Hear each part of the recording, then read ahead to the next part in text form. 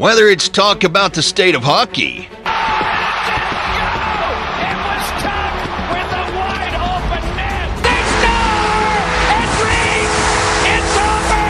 just conversing about the world of professional wrestling. Oh my God! Chip, you know what? You just made the list! Oh no! Oh, here we go. Or other pop culture phenomenon. Rob and Dave give you, the listener, their uncensored opinions on the High Sticks and Super Kicks podcast. The first period starts right now.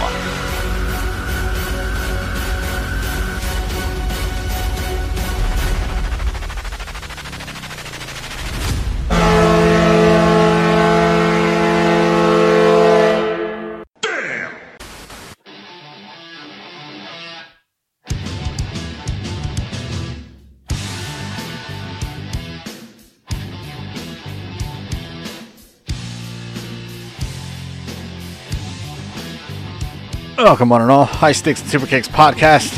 Your home for the perfect blend. Hockey and professional wrestling with your pals Rob and Dave.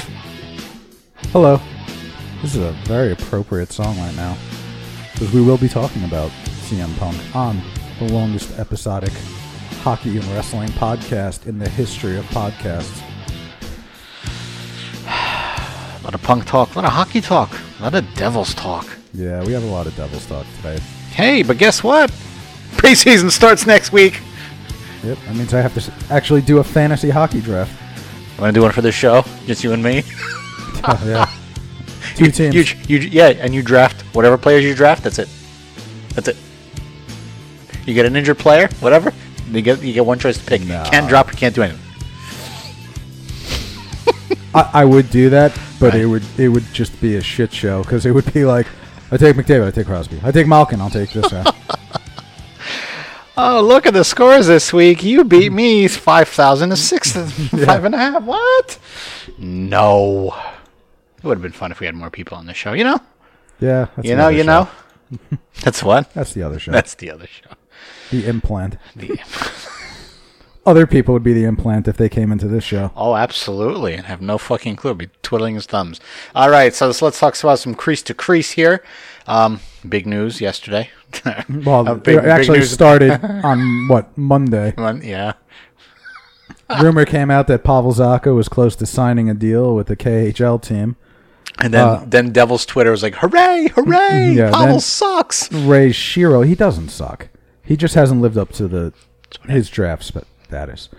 So Ray Shero, who was at the Devils rookie tournament in Buffalo, they asked him about the rumors that Pavel Zacha signed with a KHL team, and I believe his exact words were, I don't give a fuck if he signed with the KHL team. I don't give a fuck if he signed with Brampton.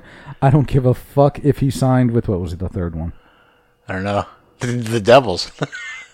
He said, we own his rights. So, good luck.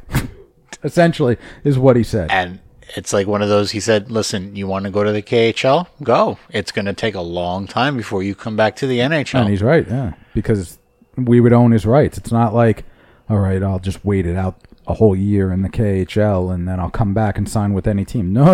It don't work that way. We own your rights when you're an RFA. It boggles my mind.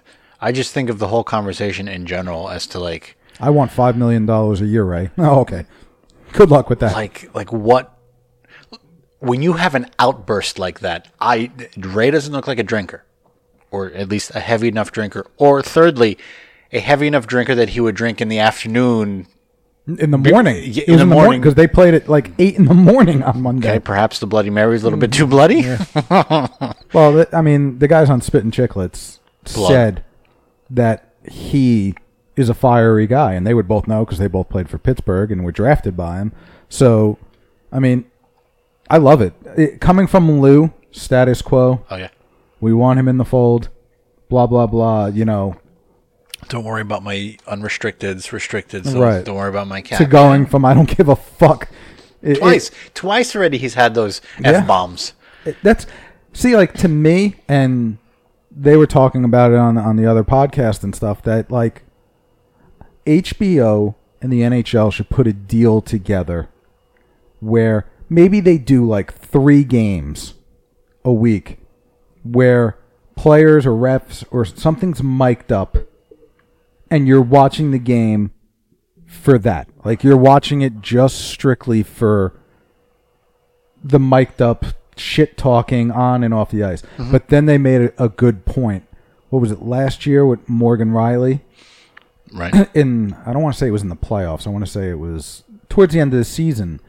And he had somebody on the puck on the other team, or his team had the puck, and you could hear Morgan Riley screaming, "Rag it," meaning like hold on to it. Everybody's changing, but when you hear it and you don't know what hockey is, it sounds like the derogatory term for a gay person. Gotcha. So you wouldn't want those mics on and hearing somebody like calling them, you're a cat. Sure. I'm trying to keep it G-rated. Understood. Especially after Ray Shero. Everything is G-rated on this show now. But it would cause issues, I would assume. But I would love it. It would be awesome. I mean, good that he's fiery. Yeah. I just don't. I mean, who instigated that little leak of he didn't sign, right? It was alleged that he agreed to terms. So does that mean, okay, here's your 3-year, $2 million deal. Hey, Ray, they're offering me this. Right. Whoever leaked that was dumb. It was definitely Zacha's agent. But I have to say this. Patrick Stefan, one of the worst first overall picks ever. Pavel Zacha, as a player, is not good enough to pull this kind of shenanigans. Maybe if he was a steady third liner. If he was putting up 50 points, if he was putting up like 18 and 30, like 18 goals, 30 something assists, or he was putting up, all right, you've got a little clout where you can kind of puff your chest out and be like, I want this money. When your career high is 13 goals and 25 points, and you're a borderline fourth liner right now, who hasn't lived up to their 6th overall. I mean, you wanna go and scratch your head. Was Zacha a Ray draft pick, or was he? It was a Ray Lamoriello draft pick. All right, pick. so it wasn't a Ray pick. If you want to laugh, go look at everybody that was picked after him. And that's what I think Devil's social media gets angry about. Because there were all those I know in hindsight, it's 2020, but all those potentials after him, and we got stuck with this guy. I mean, it's the same thing like the years that we drafted, like Ari Ahonen and JF Demfus. Mm-hmm. Like, why are we drafting goalies? And then you look at 2 years later, and you go, oh man, look at everybody that was drafted after him that we could have had, and we didn't. Who knew that Matthew Barzal was going to be, this awesome? Good. Yeah. All right.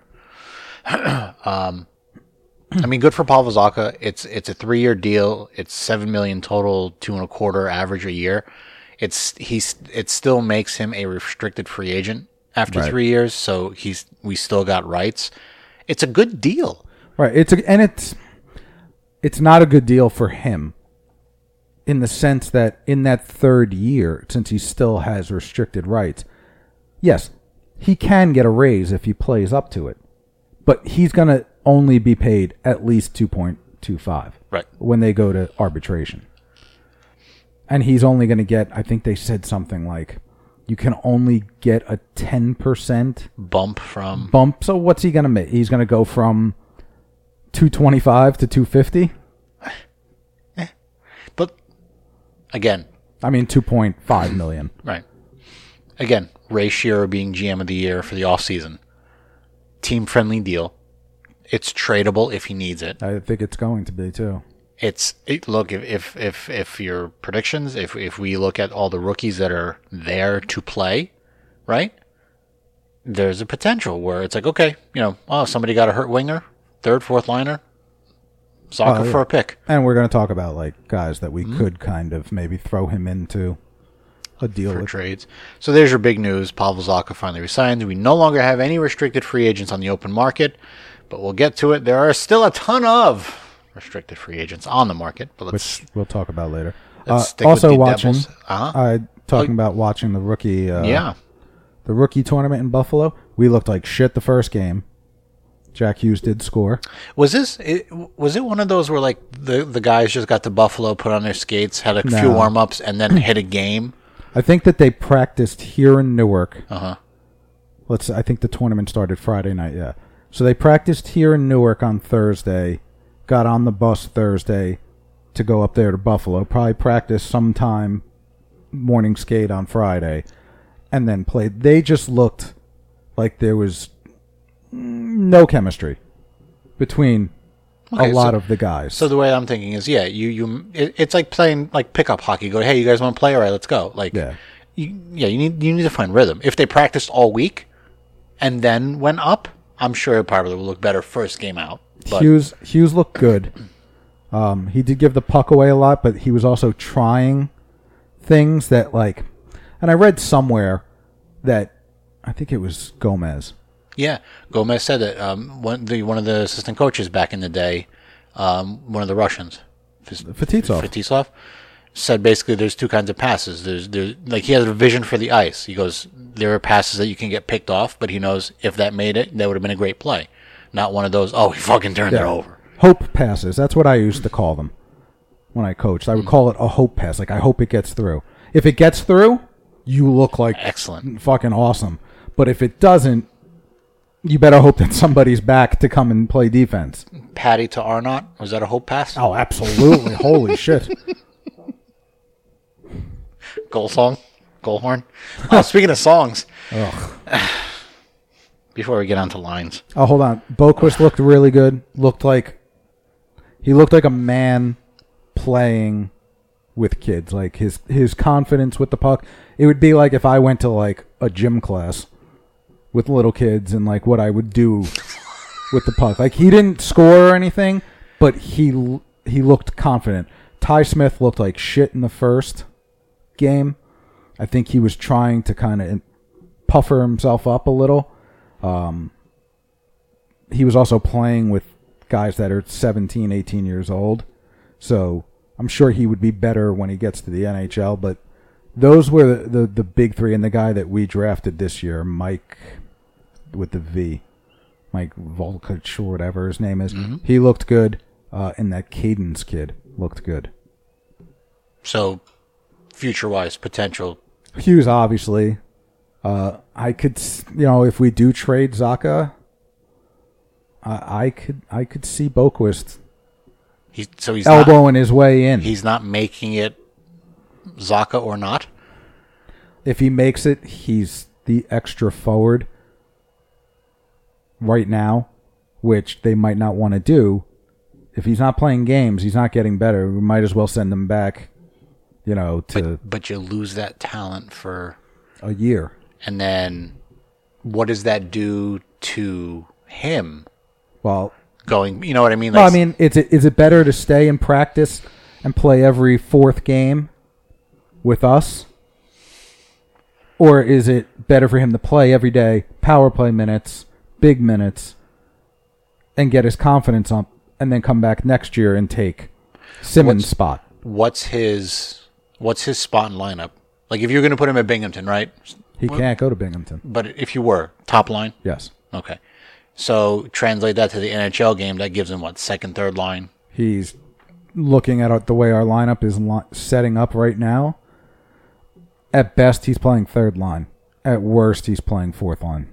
Because I don't see them moving. It's either, and we're going to talk about it now, I mean, our second line is either going to be Gusev, probably Hughes and Bratt. Right. Or Hughes and Simmons.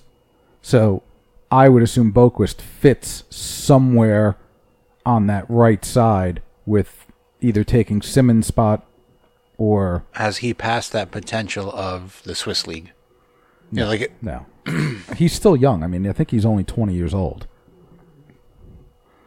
So, I mean, he would be an older kid still playing against men. Okay. Our preseasons have, under the Shiro Hines era, have been extremely competitive when it comes to kids. And you know fairly quickly if they make it or not. Like we were watching last season, right? Were you watching last season? I was. I wasn't at the games, but I was watching. So you had like that Joey Anderson, you had the McLeod, like you saw it. You knew that they were gonna be called Quinville. You knew that they were gonna be called up. So you knew they had spots. Now this season, yeah, if you're a high offensive player like Boquist that needs to play top 2 line minutes, it's unless Simmons, Bratt, Gusev gets hurt or Hall. And see, that's the thing, right?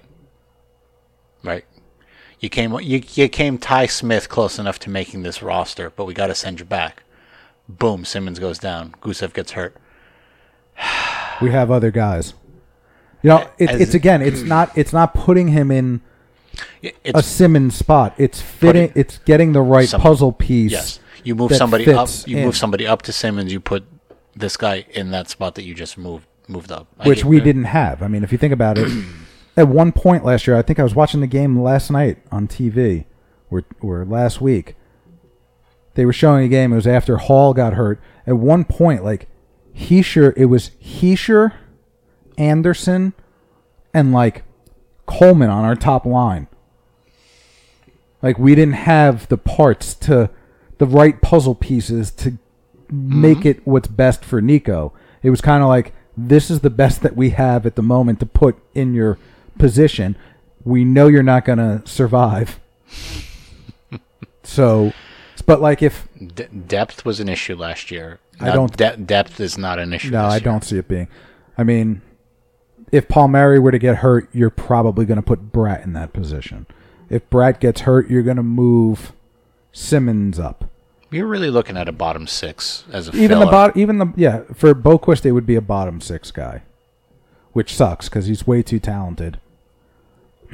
So we kind of predicted the lines and what to expect from them. Mm-hmm. We talked about it a little bit already. I would predict that our first line is going to be Hall, Heischer, and Palmieri. 2 shooters and a setup man. You know, Hall's a shooter. Palmieri goes to the net, and Nico's the passer. Mm-hmm. Also, Hall is the kind of guy that can grind the puck down low. So is Nico. Right. Nico, I was always amazed at the fact that the kid is got to be 165 pounds. Soaking wet. With fucking quarters in his pockets. And the way he battles on the boards and comes out with the puck for a guy that, I mean, yeah, he's 6'1", but like 170 pounds. The way he's able to maneuver his body against guys that like Shea Weber that are almost twice his weight. Right. It's pretty amazing, and that leaves Hall wide open if they can find him and if he could find open spaces. That line should, in theory, put up, and I think I said it the last show. That line should everybody on that line should have no less than 20 goals. And a little Hall news, very, very little. Shiro had mentioned that, we'll talk to Hall towards the end of camp and see where he's at. Oh, man, I wonder what we can get for a Hall-Zaka trade. That'd be who's the guys in Winnipeg? Cheveldayoff. Sure. Hey, Chevy. I would want more back than Line. If we're gonna give that up, then you're giving me Connor and fucking Line. We'll get to it. It's a good first line. It was a good first line last year. When it was healthy. It's been a good line. Yep. They have the experience of playing together. So they have a little bit of chemistry. And now you start getting into the fancy line. Yeah. Not the biggest line either.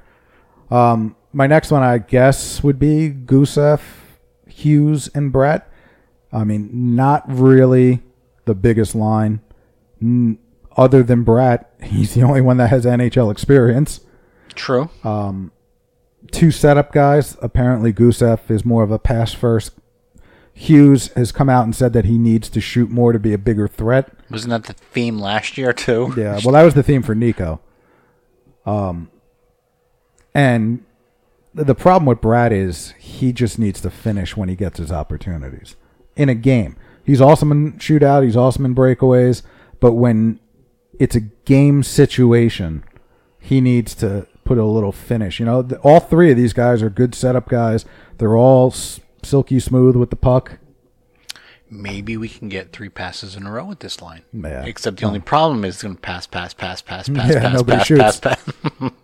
My third line is a great shutdown line.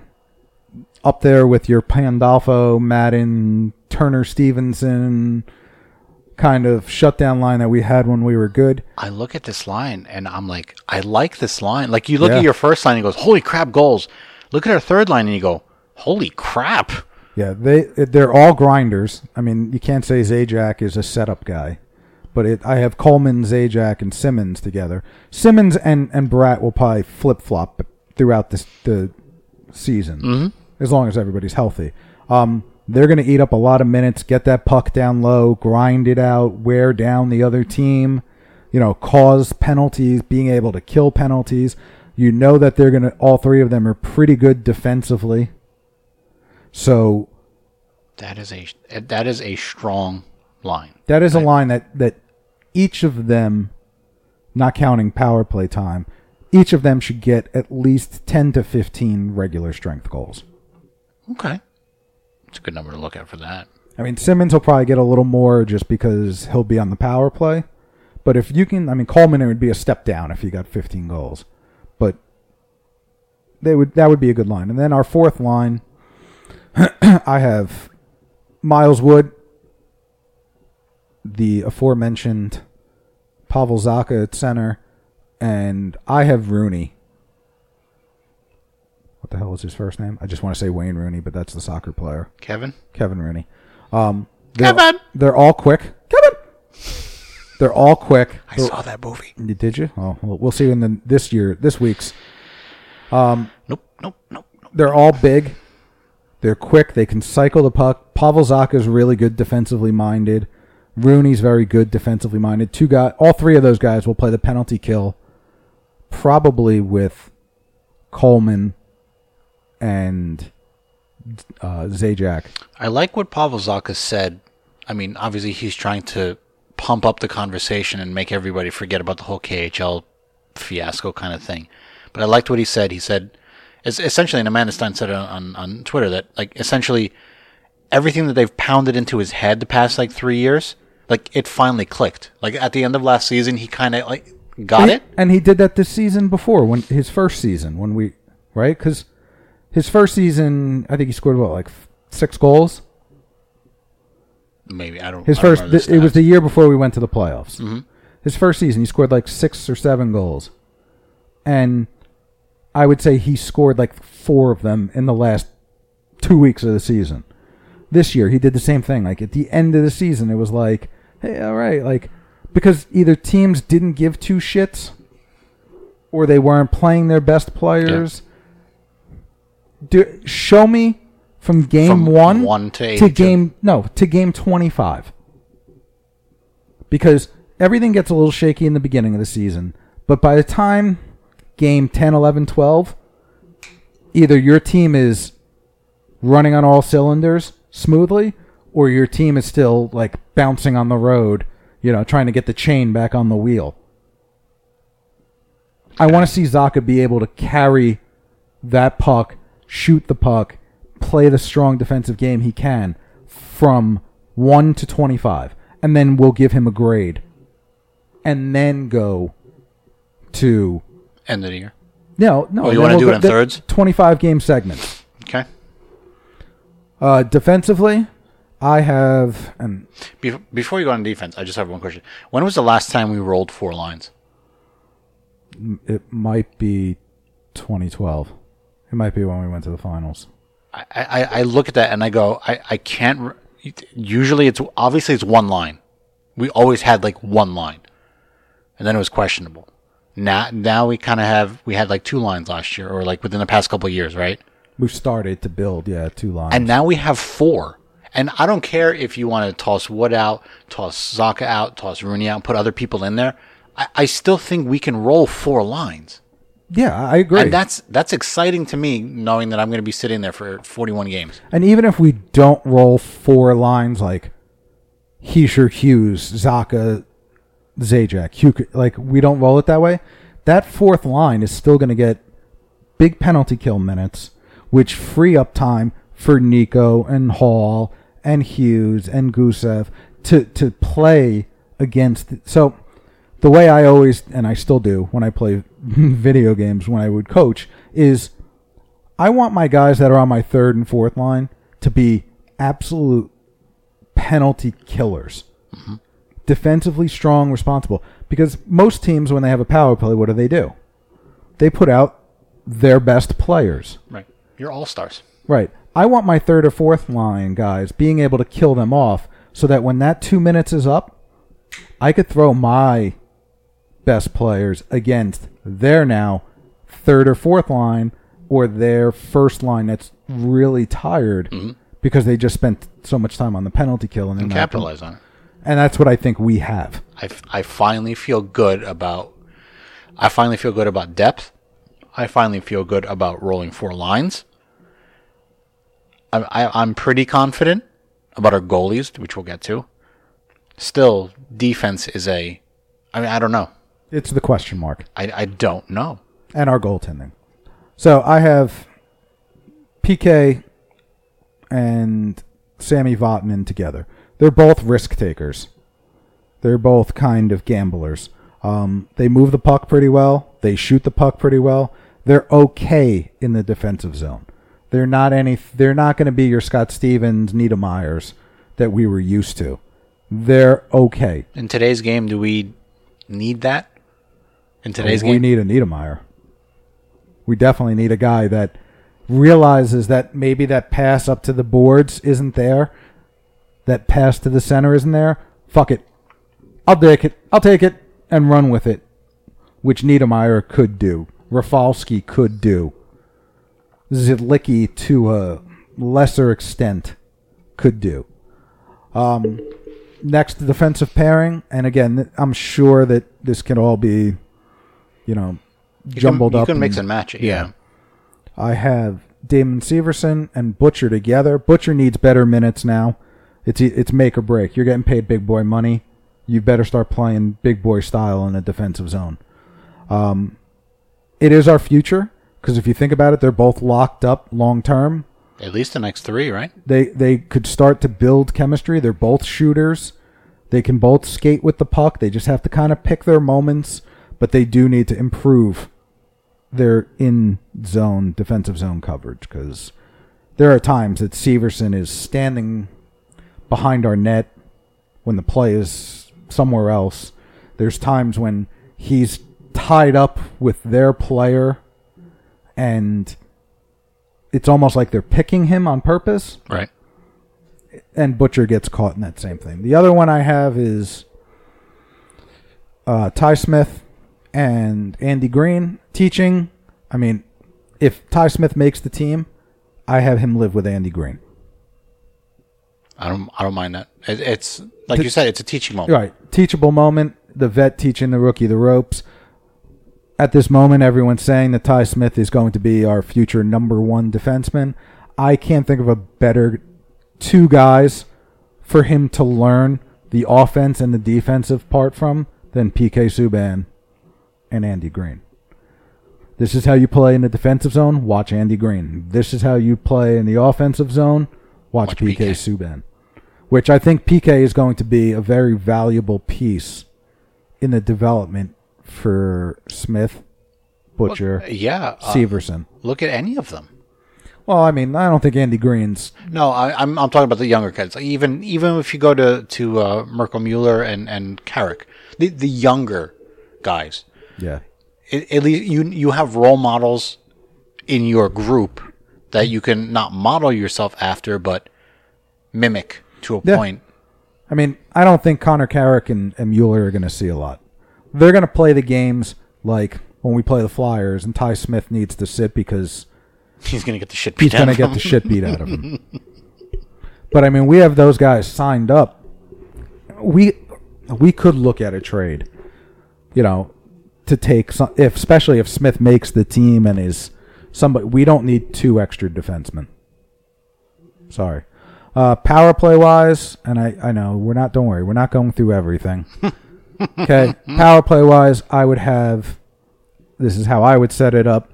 I would have Palmieri on the left side as a forward, Nico at center, Simmons on the right side. I would put PK on the left point, or the top of the triangle, the umbrella, and I would have Hall on the other side. Hall always wants the puck on the offside, and I don't know why we set up our power play. Why not you have Palmieri, who's got a nasty one-timer. Simmons has got a nasty one-timer. Hall, I'm sure he can figure it out. You put Simmons in front, and you have Nico passing to them. They might murder somebody. They're going to murder Simmons in front of the net. Extra padding. So, I mean, bombs away. Try him. Try Hall on his off wing. He's a lefty. Put him on the right side. And then that gives us a perfect umbrella with Simmons in front to be able to bang home rebounds. Nico to chase down the pucks. Who's our PK coach? Is it Nazardine?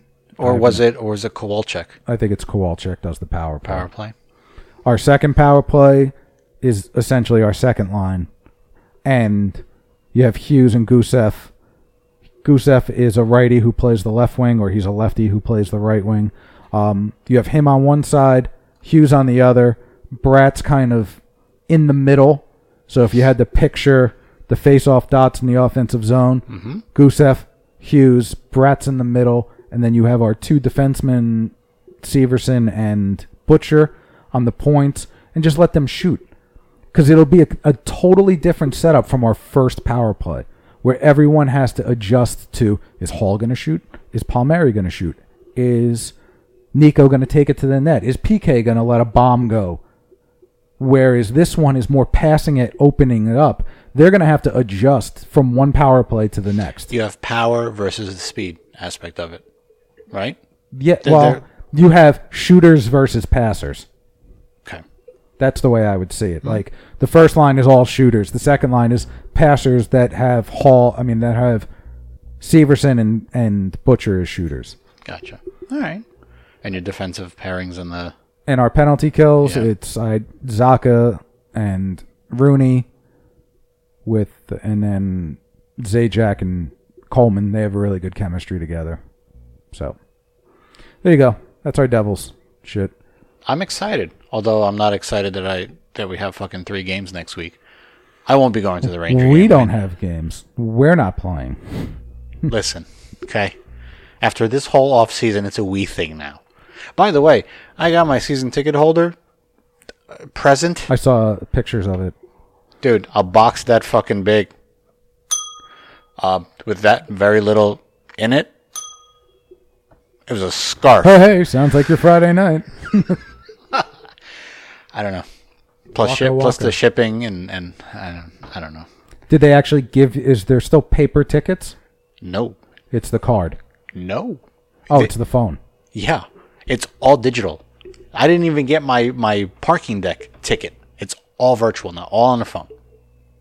Which they give you now, that huge lanyard that shows off season ticket holder. Now it's the size of your fucking debit card. Oh, so now it's like an ID card. And it does nothing. I didn't read the instructions, but it does nothing.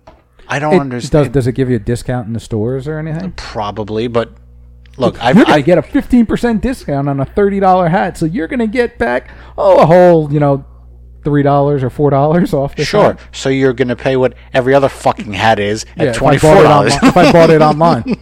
So it's whatever. Just, it's a warm and fuzzy that I don't need. But anyway. I used to keep the box, and my wife would go, "Why are you keeping this? Like, what are we going to do with this thing?" I was like, "Oh, it's a pretty box." She goes, "Well, what the fuck are you going to do with it?" At a certain point, I was like, shit, if I go to the player signings, which I wish you would, we've bitched about this enough, but if I went to player signings, I would have brought the box with me and go, this season I got these guys' signatures. That would be pretty cool on the actual season ticket holder box. I hope you're listening, Ray, because that would be an excellent idea. Yeah. For season ticket holders over X amount of years, have the players sign the boxes. Okay. Yeah. I just said that, you know. I don't need someone to deliver the tickets. I'm at work. I don't. That'd be pretty fucking good, depending on who it is. Right. Oh, wow, look, Andy Green came to my house. Oh, fuck. What am I going to do with an Andy Green jersey? Look, can you imagine? Gusev comes to your door. Hello, Mal. I give you ticket. Come, see, play. Puck. He said box, ticket. You. Hockey. Go. Oh, devil. Oh, Golonki. No, see, that's where we're getting into ourselves. All right. NHL news and notes. Few retirements. Justin Williams isn't really retiring. He's taking time away. He never used the word retire. Really? Which means playoff push. Yeah, he'll be back December-ish. Okay. Maybe not with Carolina. Cronwall retired because he took a job in the Detroit front office as an advisor to Steve Yzerman. Because Steve Yzerman needs another set of eyes and ears and hockey sense to. I will tell you, it's smart of Steve Yzerman to take Cronwall because he was a big part of those teams. Delegate. He's been in the locker room the last couple of years, so he knows the inners and outers. And he doesn't. Yeah, and Yzerman doesn't. So yeah. Justin Falk, with the signing of Jake Gardner, who essentially made, I think he got 4.15 times 4 years. And I text you to tell him that he signed, and you were like, "Oh, I would have took that. I would have took that for 2 years. Mm-hmm. I would have gave him $4 million for 2 years."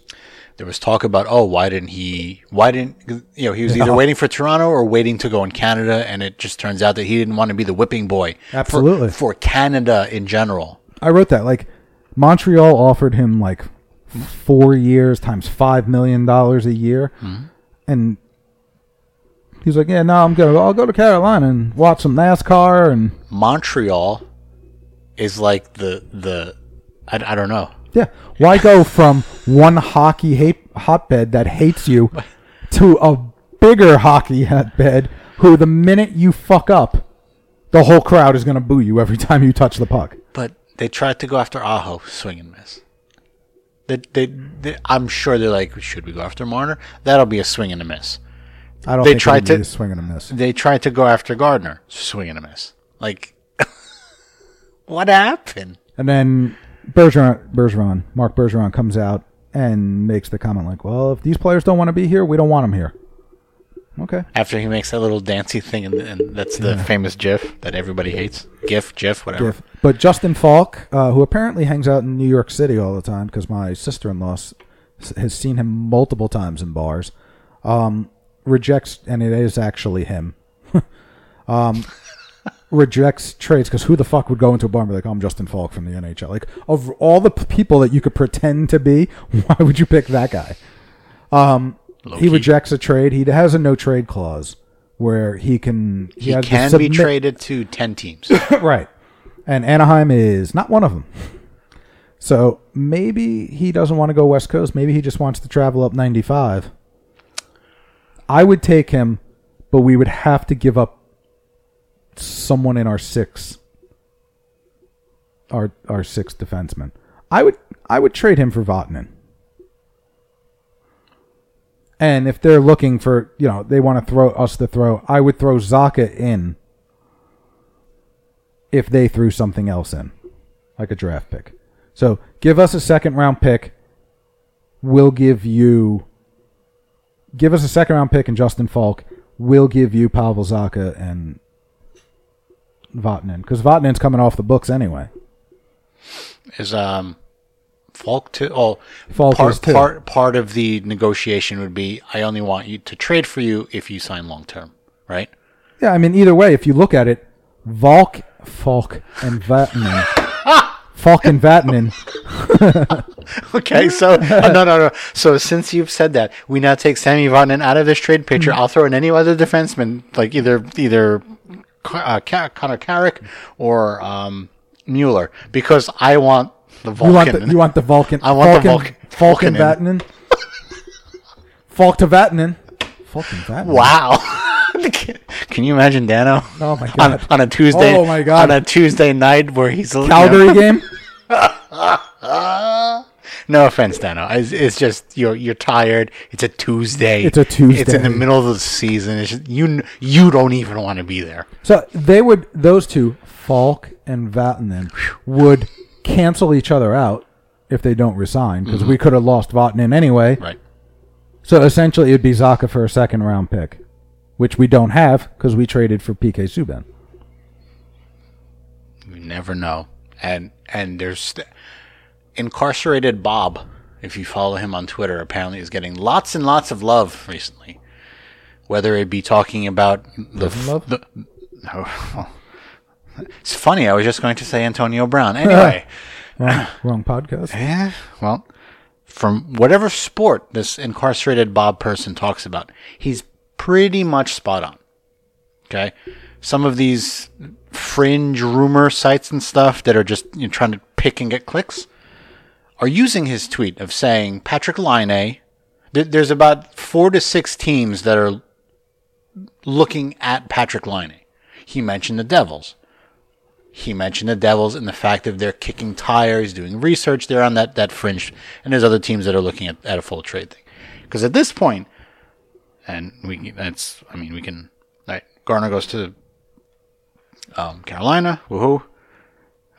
Michael Stone re-signs after being bought out by the Flames. So he's getting double paychecks. The Flames re-signed him? Yes, to a 1-year deal. I didn't think that was possible. What I read, and we'll get back to the other thing I was talking about, so to sidetrack. He got bought out, and they can do that.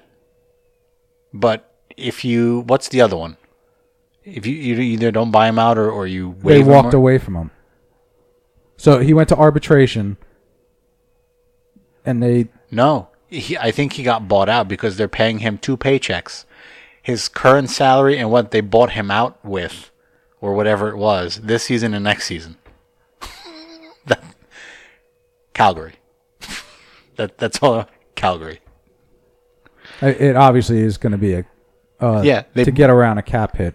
I just didn't think if you bought someone out, you were able to sign them again. Here it says Calgary bought out the final year of his 3-year, $10.5 million contract in August after they settled their arbitration case and have now brought him back less than 2 months later. Okay. Mitchell Marner saga continues. And we'll get back to the line, I think, quickly, or soon. I mentioned it on Twitter today to somebody that I was conversing with. I was in on Marner. We've recorded. I was in on Marner. I wanted him. Today? Nope. No. I don't want to use the word cancer, but I think he's a locker room... distraction. I don't want to say distraction. I want to say he's a locker room beacon, and not in a good way. He's the polar opposite of a PK Subban. No, they're probably very similar. Look at me, look at me, look at me. But it rubs you the wrong way in the locker room? Yeah. If you have an old school locker room, which the Devils don't, but if he went to a team like LA with that "look at me" attitude, hey guys, Kovalchuk would look at him and go, "The fuck." Dustin Brown, Jonathan Quick, I could be like, tone it down. We had this with Sean Avery, and it didn't work out too well for him in LA. So he doesn't want. He demands 3 years at an exorbitant, more than Austin Matthews money. Do you know why? Years. Because the same thing that we talked about before. Because he's led the league. He's better than he missed out on. I read something that he's pissed at because he got screwed over on his entry level from Lou. He's seeing all this other money going somewhere else that they screwed up, and he's better. He thinks he's better than Austin Matthews. See, I don't want a guy like that on my team. I get it. It's a business, and you should make your money. But when you start pointing your finger at your teammates, saying I'm better than him, I should be making more money. Yeah, no, I'm good with you. But the reason he wants a 3-year deal, I think he said something like 1 year, the first year he wants like $4 million, like Zach Werenski got. The second year I want $4 million, and then the third year I want $17 million. Well, the reason he wants to do that is because if they go off arbitration, he cannot get paid less than $17 million the next season. What would be his fourth year? Who's gonna pay him $17 million? He better fucking break Gretzky's records if I'm paying you $17 million. Agree. It's gotten to a point now where somebody's talking in his ear too much, and he's finally absolutely bought in to fluff. It's parents. Because I don't think you can survive with $11 million times 7, so 70 7 or 8 years at 11 per. $88 million. No, I don't know how you're going to survive on that. Oh, you're right. Your agent takes some, and fucking the taxes take a little bit here. Okay, so you're walking away with $55 million. Oh, wait. You'll still be fucking 20-something. You'll be 28 years old. We forgot to mention something. He's in Toronto. He'll get numerous amounts of, Nike. Right, he'll get Bauer, CCM. Well, he doesn't wear any of that. He wears True because he's different. Whatever. You'll get your endorsement money on top of. Yeah, I agree with you. It started off that, all right, look, the kid wants his money. He sees his teammate making that much. He wants to make that much. Now it's turned into me. Me. Mitch Marner. Mine. What movie? The one with the seagulls, right? Yeah. I don't remember the movie. Finding Nemo. Oh, yes. Mine. All right, so there are still people that are out, RFAs that have not signed. We talked about the aforementioned Mitchell. The Meaner.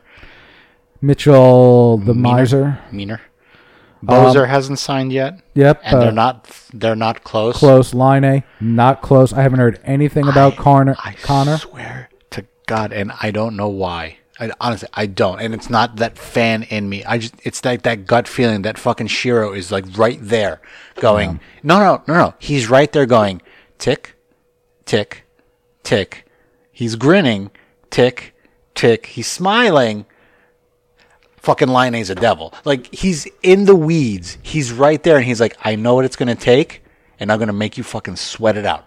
It would take, if I had to guess, and again, they have money, so it's not like money's an issue in Winnipeg right now.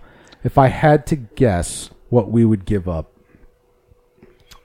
It was floated, a couple firsts, a defenseman, like Severson, and something else, like a McLeod or something like that.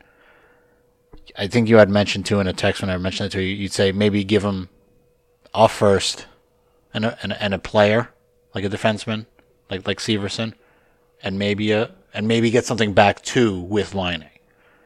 Yeah, I would. We then shuffled into another conversation off of that. Where does Hall fit in? Well, that's the thing.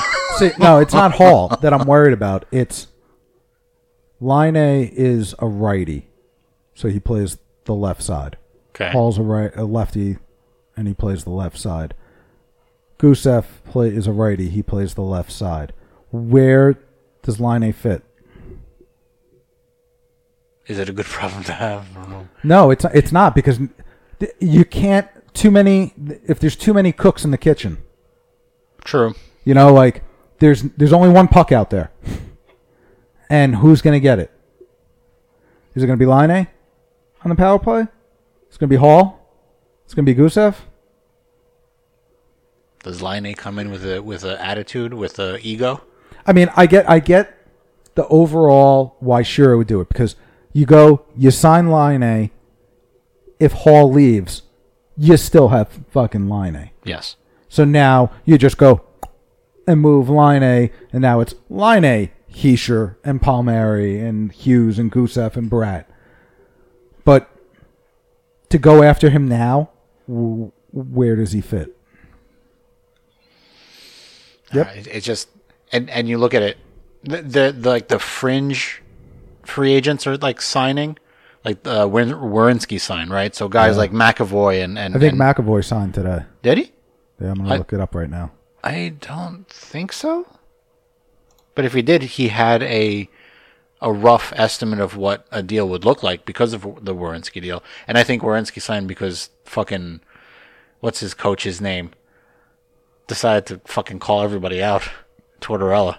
Oh, yeah. Oh, he just like, look, we built something in this locker room and you fucking left. Fuck you. Like, I'm sorry. He went all Tortorella on them. Yeah, he went towards, let me puff my chest up. Ooh, I am the big coach. He's Russian? No. Oh. Maybe I was wrong. Yeah, he didn't. I think it's more of it's a talk. But you look at these names, all because of stupid Marner. Kachuk, Ratinen, Provorov. Provorov, I'm kind of shocked at because I look at Braden Point. Yeah, he's not showing up. They don't have any money. I was gonna say, where's Tampa getting it? They fucking signed guys like Maroon for pennies, and they're just chipping away at money they could have given to Point. Didn't they trade Callahan too? Yeah. To who? His rights, right? Because Callahan's done. Yeah, he's done. Ottawa. Yes. The wasteland of contracts. I don't know what they're waiting for. Yeah, they don't have the money. Colorado has the money. Calgary doesn't have the money. Boston doesn't have the money. And Philly looks like they have the money. I don't know. It'll be interesting to see when training camp. Because right now, if you go on the website, you could see like who's been invited to tryouts. Mm-hmm. Mm-hmm. So our boy Stefan Nason got his Texas Contra Ball PTO with the Dallas Stars. Ding. It's a good team to go to. Stefan Matteau is in Columbus now. So he's still in the league. Yeah. He was with what, Montreal or Vegas, right? Vegas, I think. Vegas, yeah. And then Vegas just let him go. Sure. All right, so moving on to our ongoing segment of Hollywood previews using NHL teams. I'm going to go take a piss break. Yeah, you should, because you haven't seen probably any of these. So, Chicago. I have the movie On Golden Pond. I've heard of it. You've heard of it? Mm. Jane Fonda. Peter Fonda. Not Peter Fonda. Henry Fonda. I feel like the song Memories comes to mind when you hear Chicago. Scattered pictures of what we left behind. See, when I think Chicago, it's the band Chicago? Yeah, the band Chicago. So. But, that should be the fucking win song. They could see. We didn't even talk about that with the Devils. Yeah. You want to jump on that real quick? Sure. 13 songs they put out there of the likes of Whoomp There It Is. That was or Hip Hop Hooray. I'm sorry. No, at both. And Hip Hop. Okay. Taylor Hall's all about Hip Hop Hooray. So is PK. What? Did you say something? I said I pulled my finger. Oh. So, and then they have what we had last year. Don't stop me now. Don't stop me. They had Queen. Queen. Look, okay, yeah. Stop me now. Sure. PK Subban does this fucking blast from the point. Boom. Net blows up and there's flame and whatever. He does a little archery pose. And you get the fucking Queen song come on. Tonight I'm gonna exactly. Have myself. See, this goes to my theory. The Devils should be trailblazers. Each player picks their own fucking goal song. The goal song is an atrocity again, and it's not just simply because I want to rock and roll fans too. No, fuck you. Stop. Is the song they had last year still on the list? Yes, it is. All right, just use that fucking. Ladies and gentlemen of this podcast, please pick that song. Don't pick the ole ole ole ole. No, that's on there. It is. Oh yeah. I had to look half the shit up because I didn't even know what it was, and then I heard it. I'm like, no, none of these are hockey goal songs. Go Gaslight Anthem. Anyway, all right, Chicago on Golden Pond. Go. The team is trying to reboot their championship by bringing in guys that were from those teams. Brandon Saad's now there. Lou Lamoriello is in the front office of Chicago. They stole his playbook at the draft. They were smart for bringing in Robert Leonard because Crawford is a big question mark with his vertigo, concussion issues. But if they can infuse enough, they have to bring Cat and stuff. There's enough youth to push them into a future playoff spot. They're not going to be a top seed anymore. They're either going to be one of those teams, and I forgot to put the fucking where they're going to finish up. They're going to be one of those teams that 1 or 2 wild card or 9-10, like just out of the playoffs. Now, Tampa Bay, I have as The Godfather. Part 3. Is this the movie that like has that horse head in the bed or something? That's the first one. This is the third one. This is the every time I try to get out, they pull me back in. Al Pacino. Is this the one where that broad gets lost in the Pine Barrens? No, that's The Sopranos. Oh, okay. The build-up was so epic last year for them. Like, we're going on a record pace. We're, like, oh, it's a foregone conclusion. They're just going to get into the playoffs, and it's going to be great. And shot their load too quick. And the problem was that, their season, they spent all of their hype on the season, or Godfather 1 and 2, and then the third one comes out, and you're like, So that's how it's going to go, huh? Michael Corleone at the end just falls over in a chair and dies? That's how it is? Spoiler alert. I know if you haven't seen the movie, because it's been out for 30 fucking years. The team is built to win right now. Anything less than the cup is a loss for them. Let's just say they don't make... All right.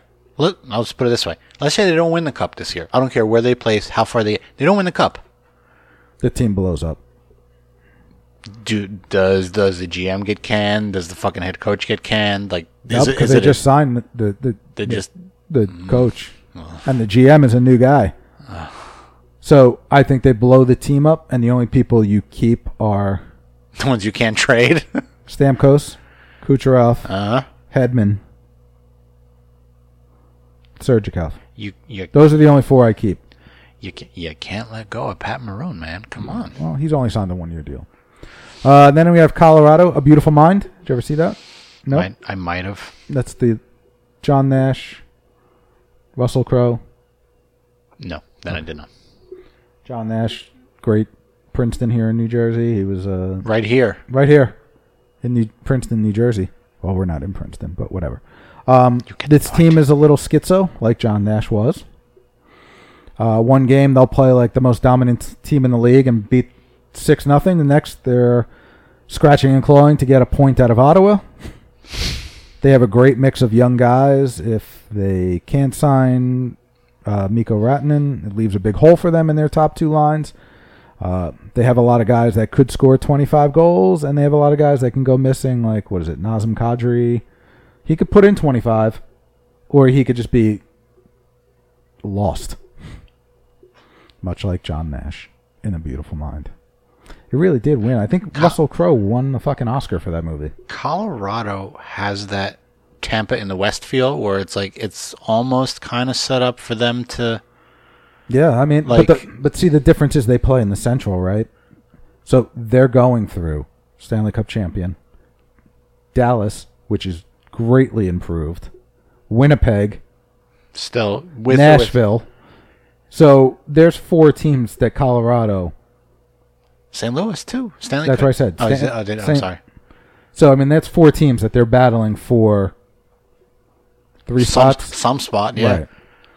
Right. But they could. They had that feeling last year when they went on that run, but...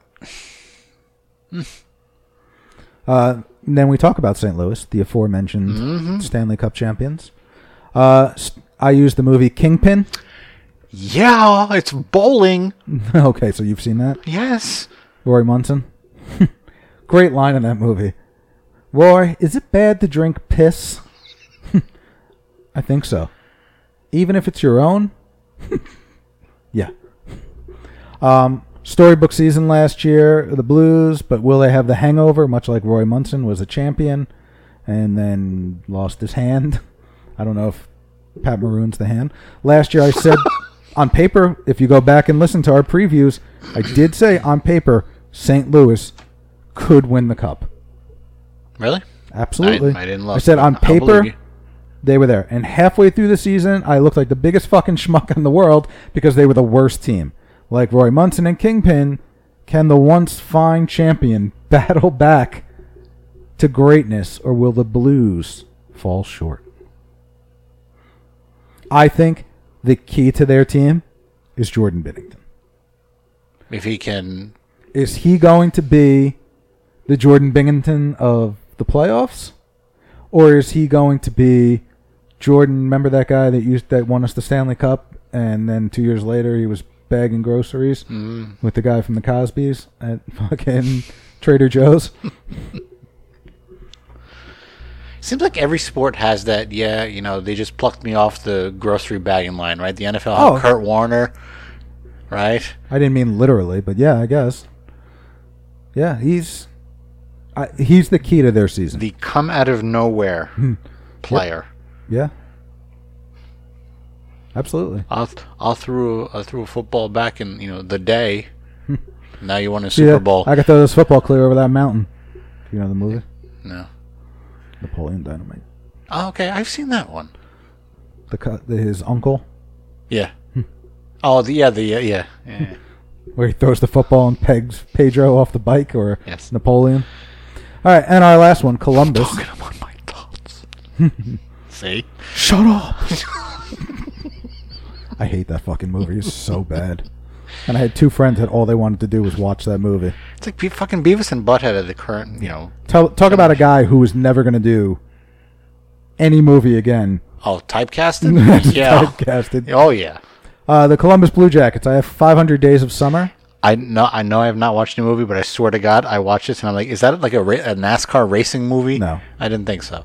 Because that's what it came off to. Joseph Gordon-Levitt, Zoe Deschanel. I remember when the Levitt kid was on Third Rock from the Sun. Yeah, that kid. Yeah. He grew up. Oh, okay. He got older. Oh, damn. In the movie, he falls in love with the girl Summer, hence the 500 Days of Summer. And this movie's really like my college and high school life story.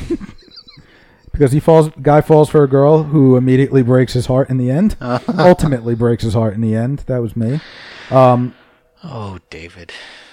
If that is not the Blue Jackets, they got them to the playoffs. But they're gonna be a good team. Shut up. You fucking lost everyone, and you want to be a good team. They're still a good team. They're still a good team in the sense that it's the Zach Werenski's who. Zach Werenski, Seth Jones. They do have. They have a rallying cry. They have a good defense. Yeah. Which Tortorella. Fuck the Russians. Which. But collusion. That's another show. I see you practicing. But I think Tortorella uses that as a absolutely like Vegas did. Nobody wanted you. Yeah. But they were kind of led on by the Blue Jackets are being led on by their GM. Mm-hmm. We're going to win. We're going to sign these guys, and we're going to win, and it's going to keep them. And then he broke their heart when they all left and broke up with them. And then with I tried. Who's their goalie? Oh, I forgot that guy went to Montreal. No, he went to Florida. Kincaid went to Montreal. The more important goalie went to Montreal. Oh, yeah. The Korpisauer? I think it's Kopicetic? Korpisauer. Sure. Yeah, exactly. Sour hello, grapes. exactly. That's also a movie. It's Boogie Nights. All right, so that's our hockey, and it only took us an hour to get through it. Onto some wrestling. AEW had a pay-per-view. It was good. I did watch it illegally. And don't they stream it like on a Twitch or like I some streamed kind it on something. All I typed in was AEW streaming ? And it fucking here, click on this link. And I got a Chromebook, so it's not like I'm gonna get a disease. Well, on my computer. Yeah, okay. Very good. Yeah. The results, they had a 6-man tag, SCU, which is basically TNA's Legends tag team. It's Frankie Kazarian and the Fallen Angel, Christopher Daniels, and somebody else, versus Luchasaurus, who the WWE should go after and make Kane. Jungle Boy and Marco Stunt. It was all right. Lots of spot. It was a spot fest. It reminded me of an old school TNA when they had the 6-sided ring. Yeah. Spots that don't roll naturally in a match. Like, remember, like TNA, there would be like one guy on the turnbuckle, and then another guy would go underneath them, and then 2 other guys would climb up. Yeah, and like the choreographed. The choreographed, everybody falls on a superplex. Like, there was just way too much of that where you're like, this is where the WWE actually gets it right. Where it's like, this doesn't look natural in a fake fight. If that makes sense. It makes perfect sense. In wrestling terms. Yes. It was still entertaining. The Luchasaurus guy, I think he's like 6'8" or something. I have to look up this guy because every time I hear Luchasaurus, I think about that one guy that was in the WWE that with the goatee and the rapper look to him. I thought you were talking about La Parka. No. What you don't see is me doing the La Parka dance with the chair. Then Kenny Omega versus Pac. For those of you that don't know, Pac is, what the fuck was his name? Neville. Neville, yes. Oh my god, that dude's a fucking like a reptile demon. Yeah, with his fucking sleeve and shit. Yeah, he should be playing. But he did a like running over the top rope spin kind of move onto the outside on top of everybody. Good a natural Lord. Looking spot. Good Lord. Pac, Neville, who I never really liked anyway. He has that Mitch Marner-ish kind of thing to him, which No, I just he- don't like as a yeah. wrestler. He's got that I should be a main eventer. But you're No. only a fucking lightweight champion. Yeah, no. Like you're jacked like a regular guy, but you're like this big, like this table, you could hide under it. He won, he put Kenny Omega in this weird kind of cross sleeper hold where he's like across his back and like has his arms wrapped around his head. I don't know. But it was he literally put him to sleep, and that's how the match ended. I honestly think that Pac was supposed to win no matter what because I think he's got a deal with like another wrestling federation that if he loses like in AEW, it just totally ruins his gimmick elsewhere because he's a champ over there or something He's like that. undefeated. And Yeah, or some stupid stuff. So the Switzerland Wrestling Association. Pac was just to win regardless, I believe. But as long as they put on a good match, like I heard that it ran a little long. Yeah, all their matches were too long. And they got pissed because not all of their spots could have been done. And I'm like, if you have a long match and not everything can be done, holy crap. Well, one of the things that I was told is that TNA has a 20-minute time limit on every match. Okay. And I thought that was stupid. Because WCW did that. yeah, it's stupid. Because if your 6-man tag match for no belts or anything has a 20-minute time limit and your main event That's 20 minutes. has 20 minutes, what makes the main event the main event other than who's wrestling in it? You know, like the main event should be a longer end to a major feud or a fight as opposed to a match that's just starting a feud or a fight. Gotcha. The Cracker Barrel, yes, that Cracker Barrel clash. I saw that. Was it Joey Janela that jumped off? The top rope with the barrel on his behind back? him? Yeah. It was a hardcore spot. Like it was up there with the old ECW kind of matches crossed with what was those matches that fucking Abyss used to have in TNA? Yeah, with like the thumbtacks. Where everybody was like in the crowd is holding a weapon that he can use. It was like that kind of a monster's ball. Yeah. It was definitely a spot fest, not as choreographed. Oh, like I think I mentioned way at the beginning when AEW came out. I watched Joey Janela at an indie show here in Jersey, at some kind of Roman Catholic bingo hall thing, where they pull the stands out from the wall kind of stuff. Dude climbed all the way up to the top and did a fucking moonsault off the top of it. So, dude has a few wires loose, and that's probably his whole shtick over here too. But Jimmy Havoc won. If you watch that wrestler show. No. That was on after the Dark Side of the Ring.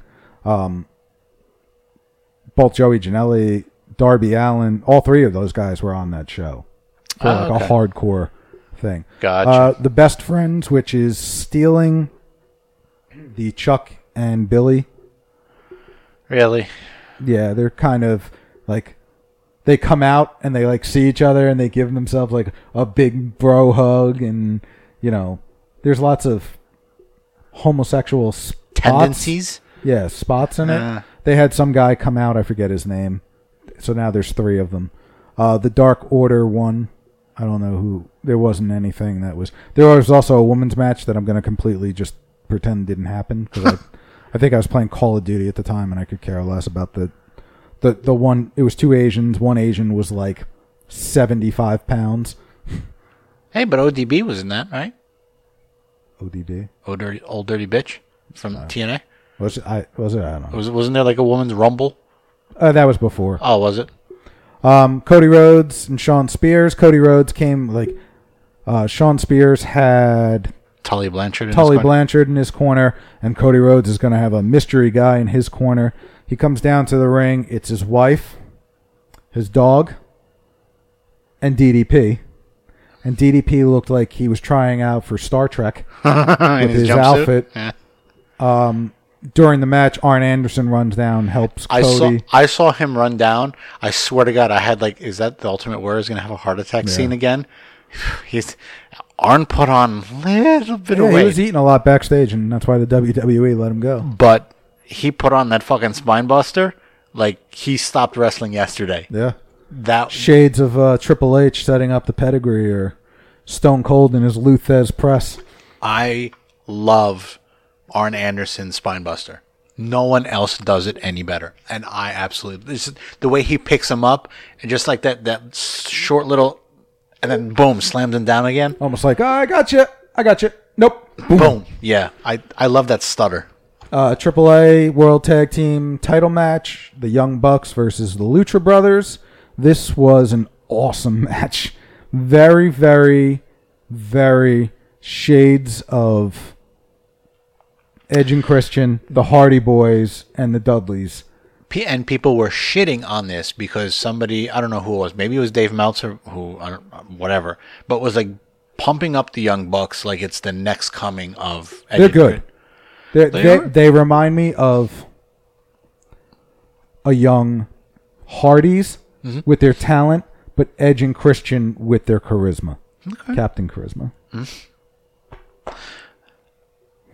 The spot of the night was a Canadian destroyer off a ladder through a table. Yes, and I think I forwarded that on Twitter about that. But yes, it was the spot of the night. The Lucha Brothers win, and then LAX from TNA. Did they say it was LAX? They said their names, and they said from a former wrestling company. So their contracts have expired. Oh shit, what was it? Oh my God, what the hell are their names? Hernandez. Yeah, and not Homicide. Oh fuck. But they came out and they destroyed all 4 guys. So good for them. So slowly, this roster is expanding name-wise. Like LAX is a big tag team. Yeah. They just don't have Conan with them. Olale! Viva la Raza! Oh, sorry.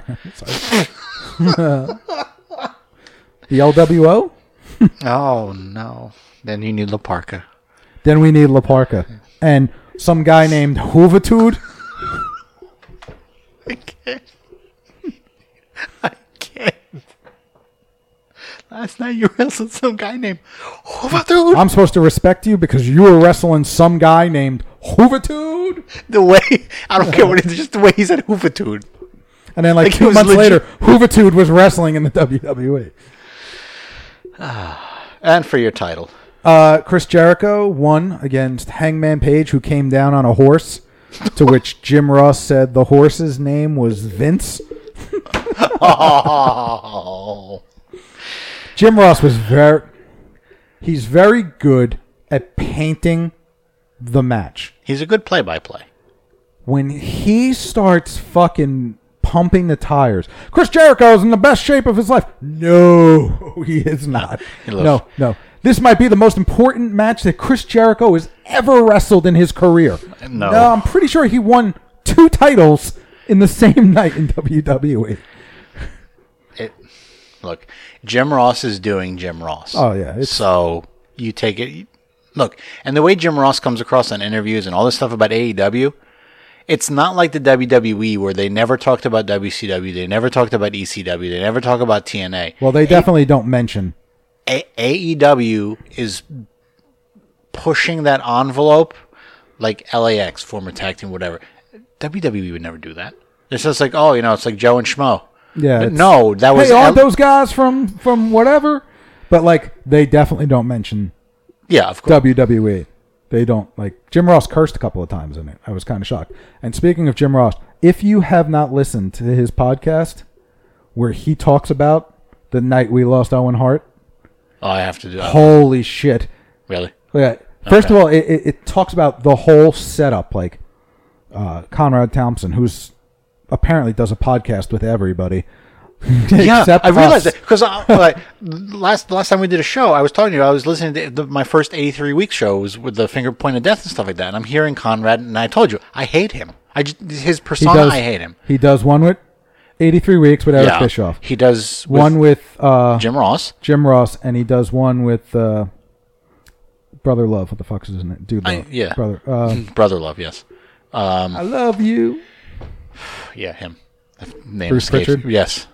So it will rip your fucking heart out. Hearing Jim Ross talk about everything from what Vince was saying in his ear to tell the crowd to, he's like, I was sitting looking at the monitor and he said, I caught something fly down out of the corner of my eye.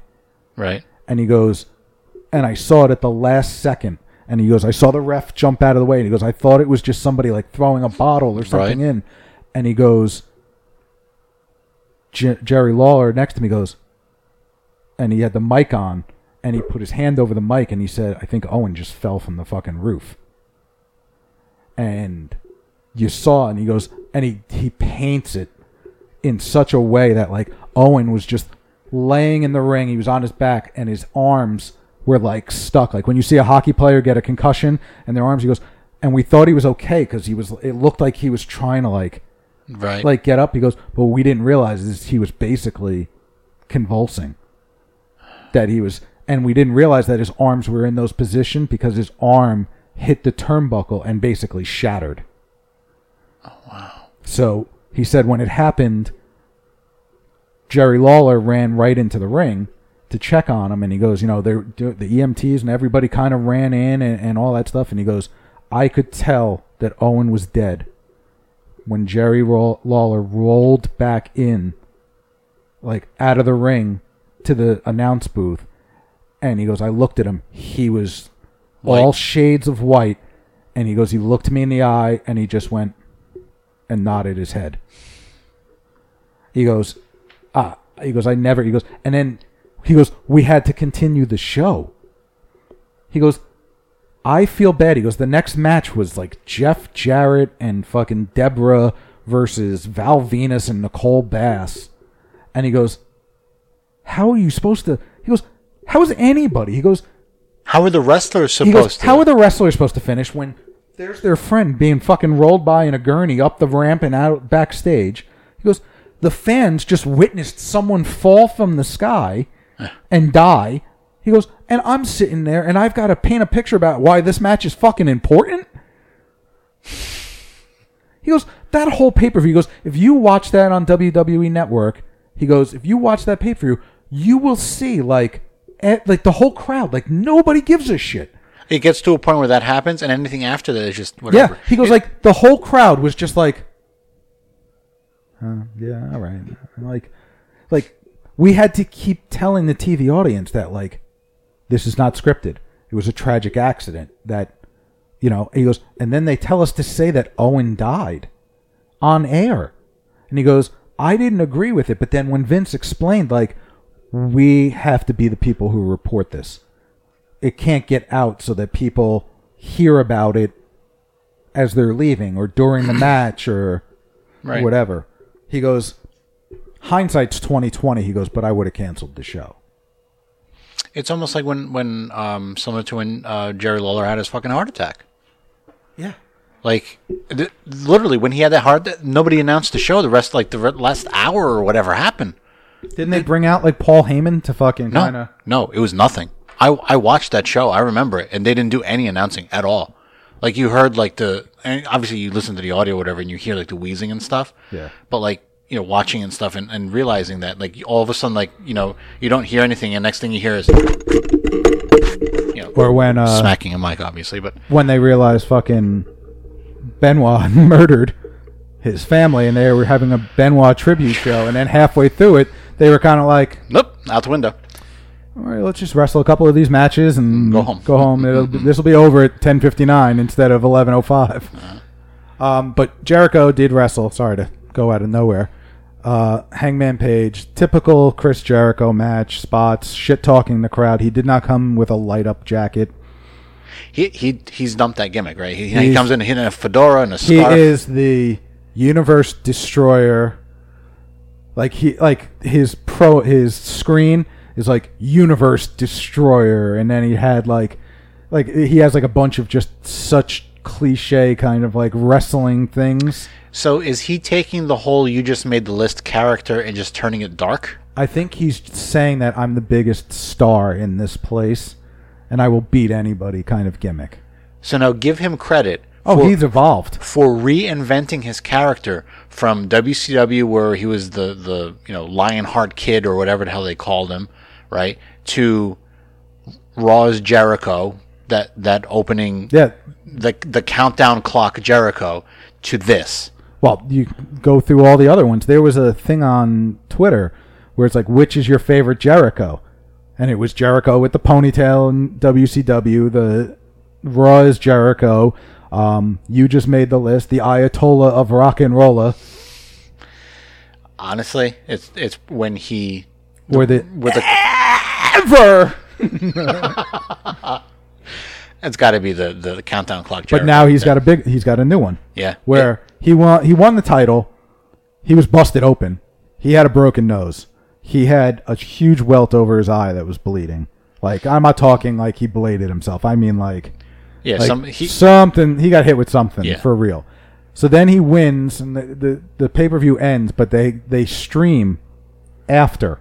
And he did like a promo, right? Oh, he walked through, and he's like, "Where's everybody?" He goes, "When I won my championship at other places, everyone's here to welcome me." He goes, "There's nothing." He goes, "There's nothing here." And then he walks by a table, and there's champagne. He goes, "Oh, all right, a little bit of the bubbly."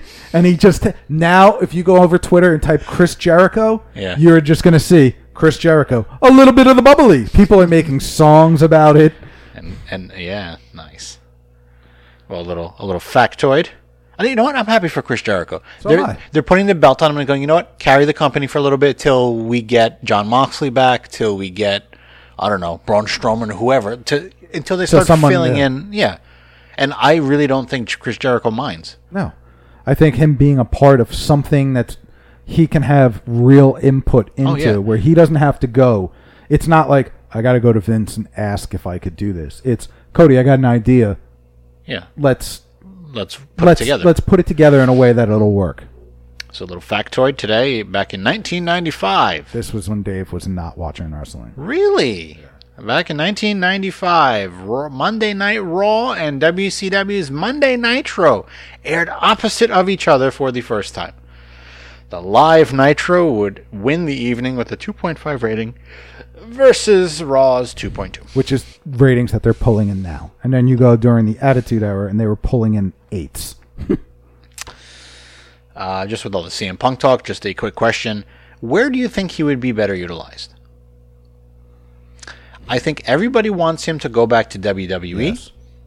I want him to go back there because I think his character will, especially with the Attitude Era yesterday, with Austin coming back and doing you got 18,000 people here at Madison Square Garden calling you an asshole, AJ Styles. And then AJ Styles coming back and go, "You're the old asshole here, Steve." He kept calling him Steve. I think that if Punk came back to the WWE, they'd be able to pay him top notch. Of course. B, he would have such a good fuck you gimmick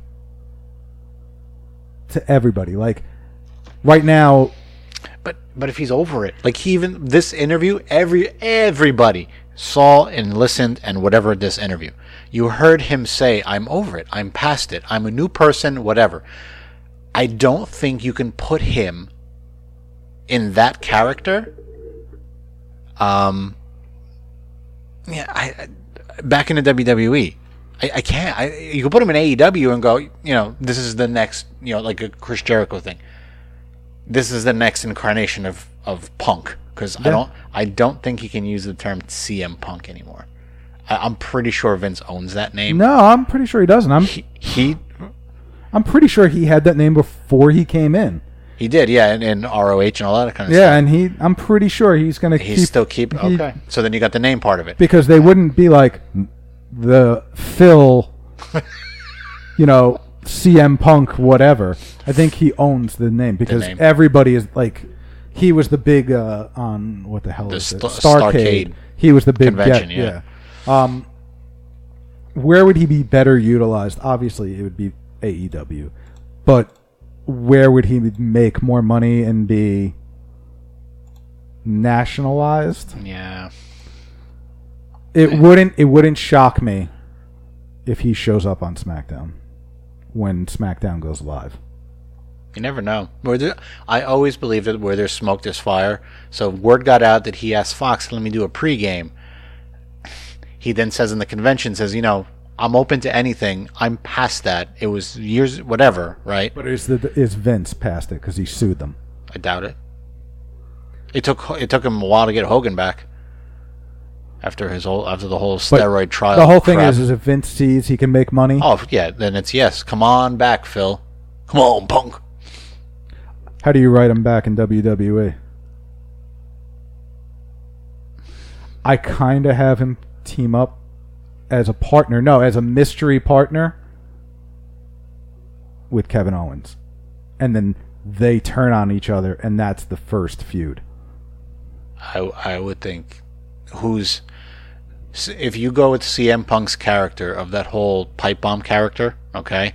You have him go after Roman Reigns? No, you have him go after Rollins. It's one of those, he's celebrating, he's doing all these kind of things. He walks down the ramp, no music, no nothing, walks down the ramp, huge fucking pop, gets in the ring, low blows Seth Rollins. He becomes an instant fucking, not a heel. He becomes the Austin, the tweener. Yes, and he can come in with like a black hoodie, nothing CM Punk-ish, like no merch. And you do it in Chicago? Sure. And you walk out, or it's one of the last things you see as like the pay-per-view or whatever ends, him looking in the camera, and you can literally read lips. He's starting to say "F you," and they just cut the camera. And then you try to figure out who's he really after. Is it Vince? Is it Triple H? Is it really Seth Rollins? Is it? And you mix that Punk character, the pipe bomb character, and that whole Sting was a free agent thing. Crow, just he's in it for him. Or do you have him go after Brock, and then you have Paul Heyman? I don't think he needs Paul. No, he doesn't. But you have him, and then again you have him turn on something where it's that's what I would have, like Paul Heyman on the phone talking and then Brock, who are you talking to? No, nobody. Business. Yeah. Something where essentially it's the his backstory, everything that happened. You're not going to mention it, but Right. The thing is, there's no authority figure anymore. Just Triple H. Right, but he's not going to be there. He's going to be the NXT guy. There's no authority figure. There's no GM. There's no Vince. There's no Shane on Raw. Shane isn't really an authority figure on SmackDown. It's just Shane's a wrestler now on SmackDown. So there's nobody. You're right. There's nobody for him to go after as, you're the authority. You're the reason I took my fucking ball and went home. So he's going to have to go after somebody and be like, I'm going after you for lost time. It could be a workup to Vince's last stand. If he wants to really go off into the sunset and kind of just, this whole thing is not this, but theirs, and I'm ending it with Punk like I probably should have with Austin. In my mind, that would work. In Vince's, probably not. But he's a 70-year-old man. He's not going to wrestle. Some point at the end of the night, it's finally it's one of those where like the camera's rolling and rolling, and he's sitting in the middle of the ring and just a general with a microphone looking at the thing, and Vince comes down. He goes, and basically, what the hell do you want? Or I'm not leaving this ring until Vince McMahon comes down and brings me my contract. Or something. So he may not even have to mention it, but Vince comes down and goes, what the hell are you doing? You know, like it's Quiet Phil. Quiet Dr. Phil. All right, mid-card projects. All of these are guys that are either A, not being used, underutilized, or underutilized in general, where we could put them in something. Like, you put Bobby Roode and fucking Dirk Diggler. I mean... Dirk Diggler? You mean... Dolph Ziggler. Yeah.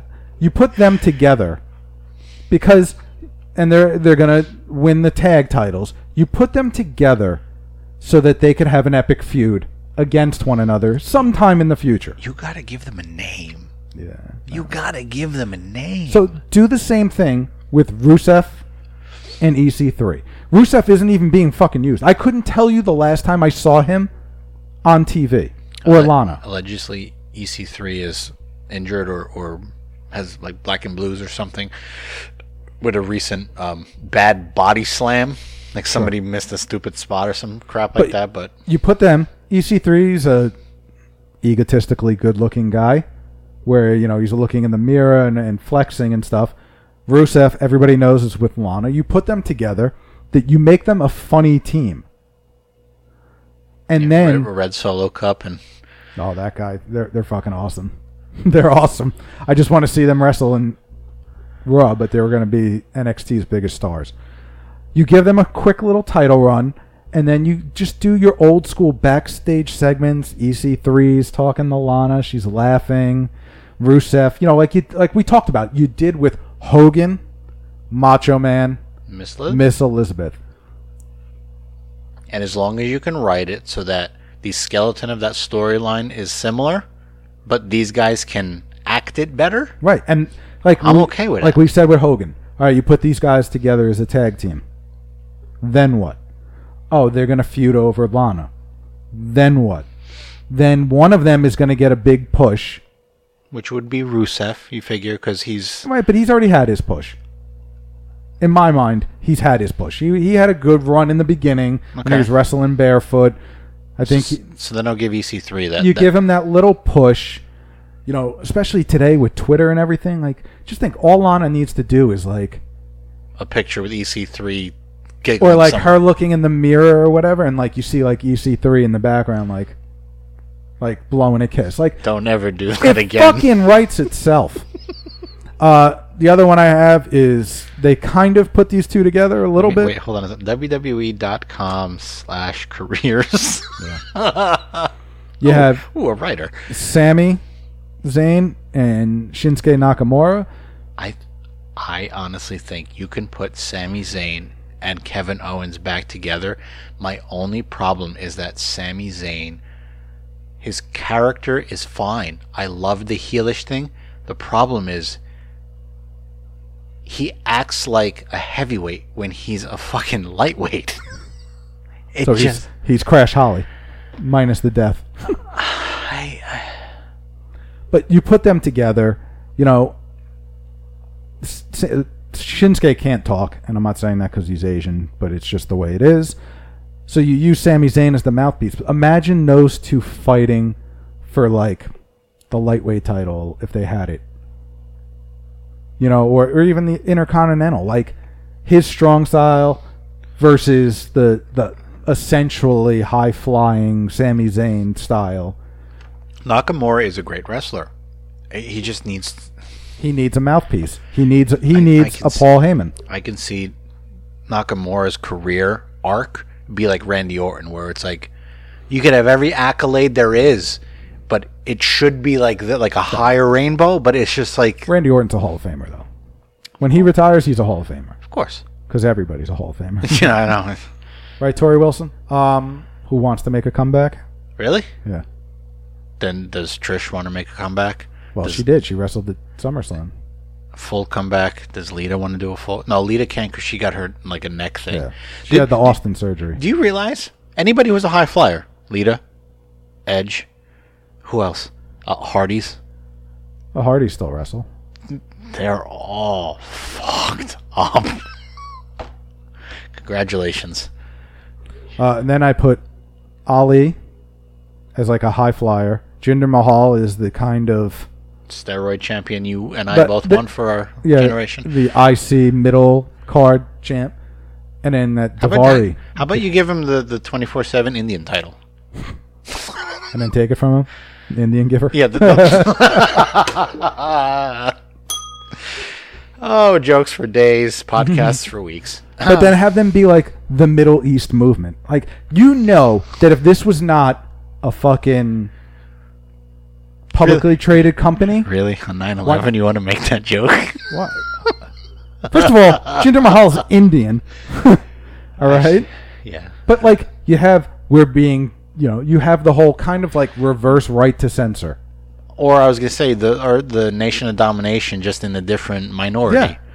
And you have that... Look, it's going to create enough controversy. Who was the guy that they used to have?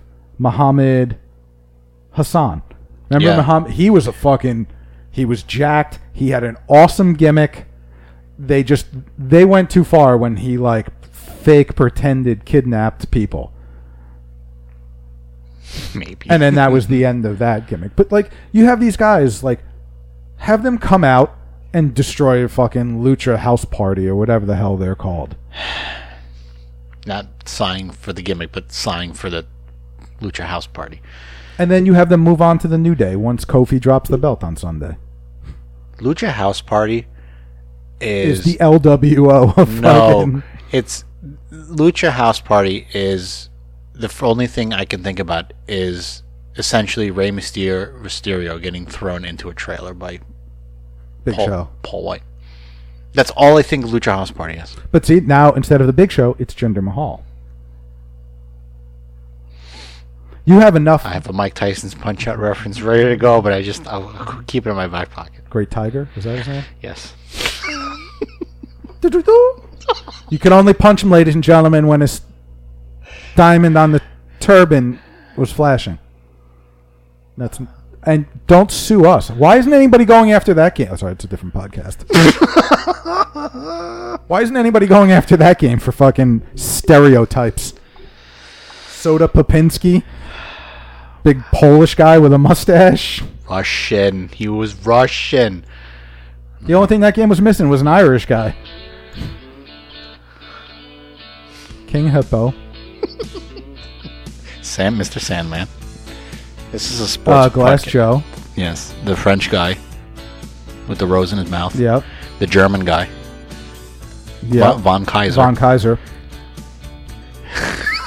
All right. The Asian guy, what the hell was his name? Piston Honda. Piston Honda.